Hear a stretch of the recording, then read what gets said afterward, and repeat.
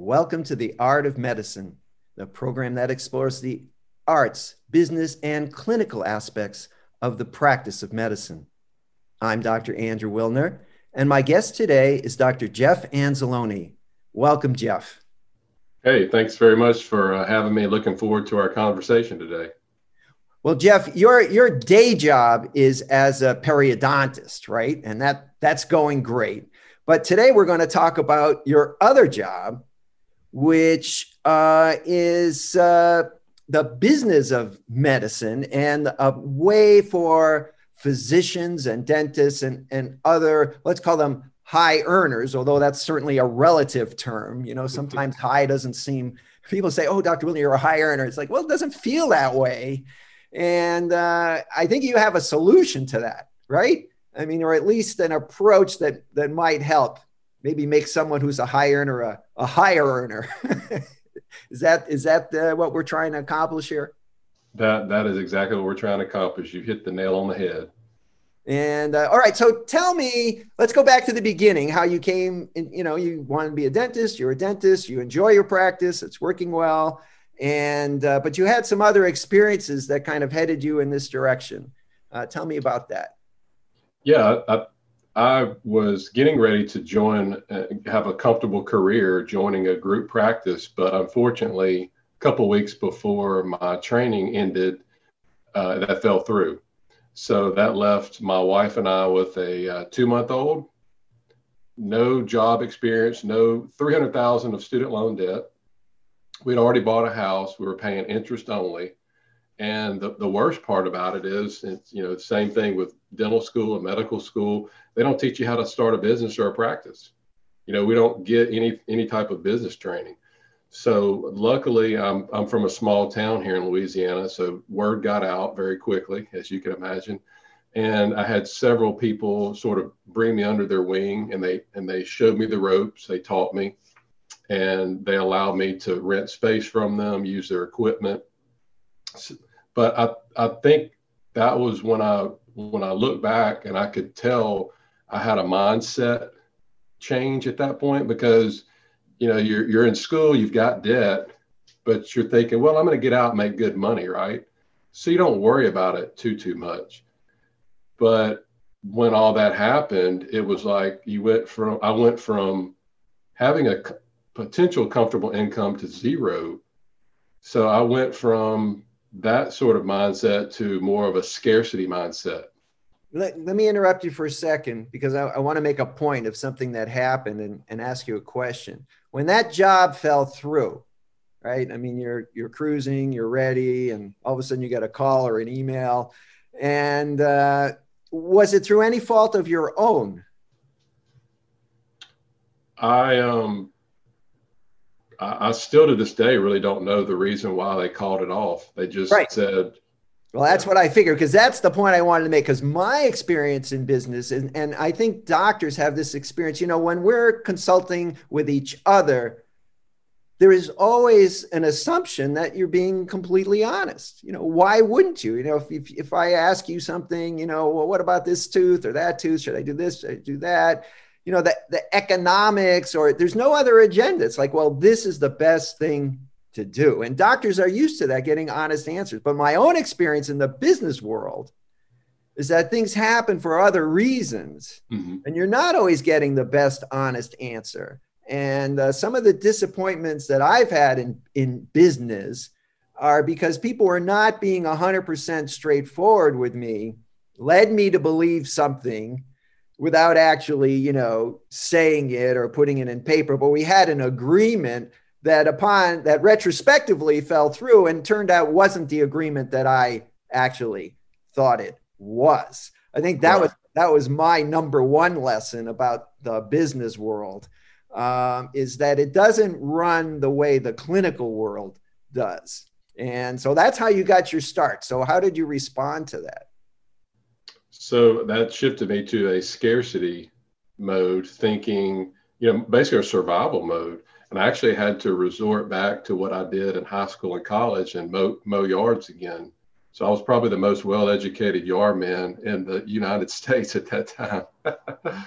But anyway, we really set some goals to get out of consumer debt, and we're able to accomplish that in about 7 to 8 years, along with, continuing to raise our kids and grow in the practice. But a few years after that, we were skiing, and I took a fall. I had a kid dart out in front of me, took a fall, and I fell, and I kind of hurt my wrist, which is kind of ironic because this morning my wife took my son, who's 13, to our friend. He's a hand surgeon here, and he actually broke his wrist yesterday playing football at school. So when I fell, I got up, and I, being a kid, you think that you're, invincible, right? So you never think about, being injured until you're injured. And I think that's kind of started me thinking, okay, it wasn't a bad injury, but what if it had been? What if I'd have broken my wrist and I couldn't have worked for 2 or 3 months? Right. I make my living with my two hands. I can't do it one-handed, right? At least I don't think any one-handed periodontist. Yeah. So I never thought about that before. And I said, well, my family is relying on my one income coming in from my practice, and that's it. So, but I didn't know what else to do. But that started me down the road to looking for other ways to get income. And in the meantime, by necessity, you just started your own practice, right? Correct. While mowing lawns, you rented space, you just set it up, you advertised. It's a small town. People showed up now and then. And so I'm sure you learned a lot about business the hard way just by doing it, right? You have to hire staff. I mean, you basically were an old-fashioned solo practitioner learning as you went. Correct. All right. So with the wrist event, you're 8 years into this now. Some of your debts are paid, but you probably still have some of that $300,000 debt hanging around. All of that was paid off. You paid that off. Okay. Paid that off, paid off the house, cars, everything. I just was like, I'm sick of debt. I want to get out. And, that was about the 8-year mark, I think.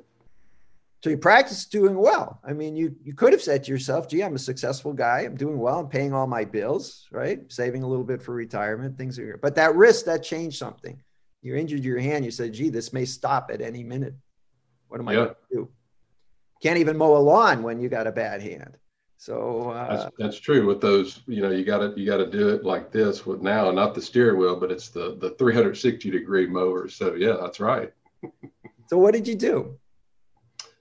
So I started looking around, asking around, reading books, listening to podcasts for passive income. And it seemed like the majority of the successful people, not just doctors, but other successful people, millionaires, had anywhere from 3 to 9 income streams. That was a normal. And I had one. And that, I think I've heard it one time said the worst number in business to have is one of anything. When you rely on one thing and that one thing goes away, then that's not good. But I had zero knowledge about real estate. I bought my house, personal residence, that's it. And real estate seemed to be what most people were doing. So then I started learning about it and sat down. And I think it's very important if you're married, I sat down with my wife and we made out some goals. But one of the goals was to continue to spend more time with the kids while they're still at home, which trying to get, buying a bunch of property, single family homes, apartments, being a landlord, that, those two don't go together because you're adding more jobs and times. So luckily I found out there was other ways you could get into real estate that would allow you to not be a landlord, and started to learn more about that. There's different ways to do it.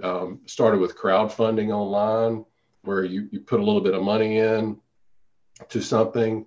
Some of those worked out pretty well, but I had one big deal about 4 years ago, that I invested $50,000 online in an apartment complex in Tulsa. And unfortunately, every investor lost their money. But it was no fault of my own, because looking back, I didn't have a clue what I was doing. It was basically, I was putting my trust in that website. Well, there we go again, right? You trusted these guys to be honest. And it turns out it was really swampland in Florida. There was no apartment building there. Well, it was an apartment building, but what they didn't disclose was it was in a crime-infested area. More people were moving out than moving in, and the person went in, tried to fix this place up, lost all their money, and it shut down. So that was a big lesson right there. And that was about the time I started my blog, because I wanted to share my experience with people. And as I started learning more about this, I just started putting my information and experiences, and then now it's really taken off. Just let me interrupt you again, just for those who are too busy to watch this entire program, which will only be about 15, 20 minutes, but I want to ask you how can they find you? What's your blog address so that I can put that up there? It's debtfreedr.com. Debt-free doctor. So debtfreedr.com. Okay, great. The word debt-free doctor was already taken, so I had to go with debtfreedr.com. Understood. All right. Thank you. Please continue. Okay. So that started me with the blog, and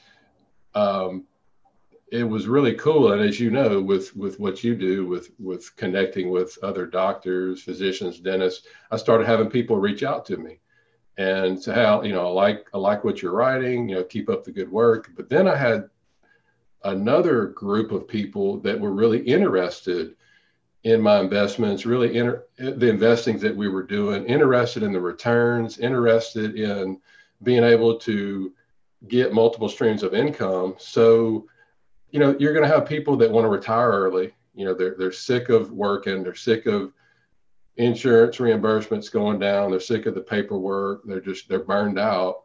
But then you have other people like myself and you and others that enjoy what they're doing, but maybe you want to cut back, or maybe you want to do something else. Maybe you want to, start a mission somewhere, but still do your work. Well, having extra streams of income give you options, versus the way that I was going with one income stream, putting money in a 401k, hoping that I would have enough to retire on, I don't run out. That doesn't give you a lot of options. So basically, just what I'm learning and doing, I'm putting on the blog, and it's allowed me to connect with a lot more people, and they're a lot more interested. And I share the investments that I'm going to invest in on there and why. So they know what to look for, because before I was relying on a website that was telling us, hey, we get pitched all these deals all the time, and we're only getting the best deals out there and putting them on our website. Well, that's baloney, because I know it's not true, And as you know, as doctors, we have this big S on our shirt, but it doesn't stand for Superman. It stands for sucker. Because a lot of times, and I've been there too, we think we're too smart for our britches, and we're really not. Right. I've often, doctors often have an entrepreneurial idea. I want to start a business, a restaurant, a ski resort, whatever it is. And they forget that to get where they are as physicians, they put in 80 hours a week for 7 years. And now they took an online course, they got 100 hours in, and they're experts on starting a restaurant, so that many physicians underestimate what it really takes to be successful in business. And most of them, I think it's fair to say, really don't have the free time to invest what they need to be successful if they're going to continue practicing clinically and be good at it, and I frankly have been a little disturbed by seeing people who are practicing, but you talk to them, you bump into them in the hallway, and all they're interested in, is their other business, or the stock market went up today or down, or, I'm buying this new plot of land, I'm going to start a company. Yeah. It's like, well, what about the patient you just saw? There's only so much room in your head. and medicine is a pretty challenging, I would say, and consuming profession to do well. So I'm not saying you can't do both, but I think you have to be very, very careful about looking at the requirements for investment. And what's attractive about what you're talking about, this passive income, is you're not going to be the landlord. You're going to work presumably with a group of people or by yourself. And I'm also troubled by the term passive income, because I can tell you from personal experience, all the things I've done for passive income, like book royalties, have earned me about a penny an hour, I would say, if you look at what's come in versus what I put in. So the word so tell me what you mean by passive income. Why don't we talk about that? Passive income is nothing more than money coming in that you don't actively have to work for. So you can keep treating patients, but keep getting checks every month or every quarter. But it's not easy, because you still have to work. You still have to have active income in order to get passive income. And I think that's where the misconception comes in, because people make it look so easy, but you've got to put in the work, up front in order to have that. It's just not like it's going to magically appear. Right. So it's like writing a book. You get, I'm getting royalties from my book from 2 years ago. It's like, yeah, but that book took 3 years to write. Today I didn't do anything and the check came in. So there's a lot of upfront analysis. Plus you have to have the capital, right? Exactly. And you got to be willing to lose that capital, because, real estate isn't magic. Not every deal is going to be profitable, I assume. Is that right? Exactly.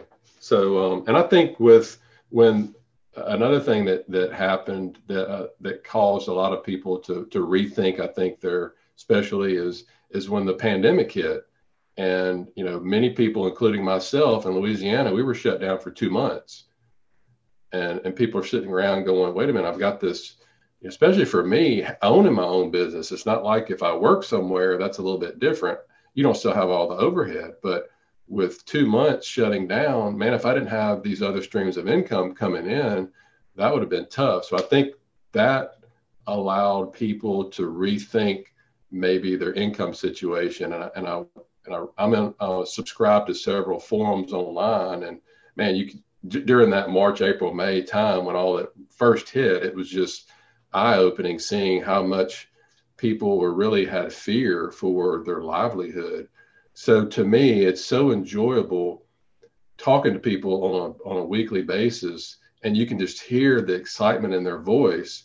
I talked to a cardiologist last week from Southern California, and she had heard me on a podcast, and she just called. She's so excited. She's just like, you mean to tell me I don't have to work and treat patients till I'm 70?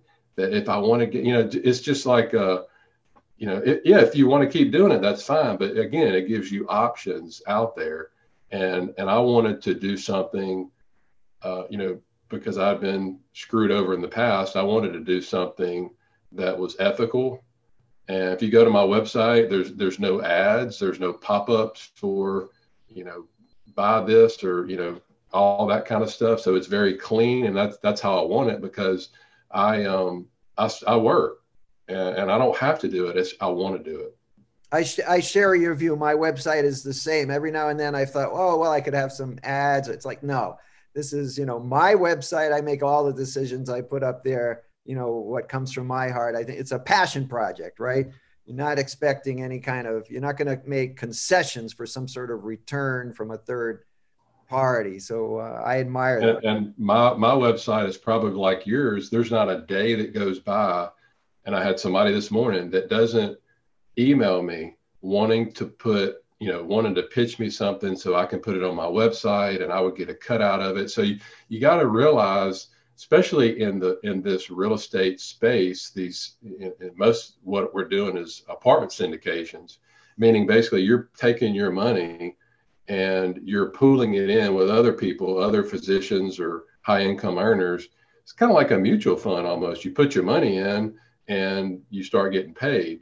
But the key is finding a good group that work with that's honest and ethical, because the group is going to find the deal, find the apartment complex. They're going to manage it. They're going to make sure it's run properly. And then after about 4 to 6 years, they're going to be the ones that sell it. but they're going to be the ones that pay you your monthly or quarterly distributions. So most people ask the question, well, Jeff, how do you find the best deals? But that's the wrong question to ask. It's how do you find the right operators or sponsors to work with? And luckily, I found a handful, and I've got a really good one now that I'm almost exclusively working with that is also a physician. And it took me a year of meeting with them and walking property with them and learning about their business model and getting to know them and their family before I was comfortable not only investing myself, but also recommending it to others. Versus what usually happens, it's somebody would email me, hey, Jeff, we've got this apartment complex. Can you send it out to your email list? We'll give you X amount percentage. Sure, that's fine. I'll do that. And there's no due diligence. There's nothing. It's just almost like they're taking the best deal. So you got to be careful. There's a lot of people out there that are targeting doctors that are doing that, but they don't have any relationship with the sponsor. So again, that's why I wanted to do what I'm doing. So any deal that I recommend, I'm personally investing in myself. Okay, we're almost out of time. I have one question. Suppose I'm going to give you a call tomorrow and say, Jeff, I want in. How much cash? What's the least amount of cash that's going to make it, worth everybody's while so I can be part of this? Give me a ballpark number. Yeah, the deals that my wife and I are personally in, the average minimum investment is $50,000. Okay, so that's my target. Yeah, and there's a lot of programs to where you could use retirement money without being penalized and all that. So there's a lot of people that do that. I've done it. Plus, I use after-tax money too, but that's typically the minimum. Okay. Well, Jeff, I want to thank you for speaking with me today. This has been enlightening. Tell me again your website. It's debt-free. Actually, I have a free guide for your listeners. So if they go to debtfreedr.com/free guide, it's a little passive income guide that I put together. They can download it for free to get started in what we discussed today. Excellent. Well, I'll read that before our next call. So okay. Thank you for joining me on The Art of Medicine. Yes, sir. I enjoyed it. Thank you for having me.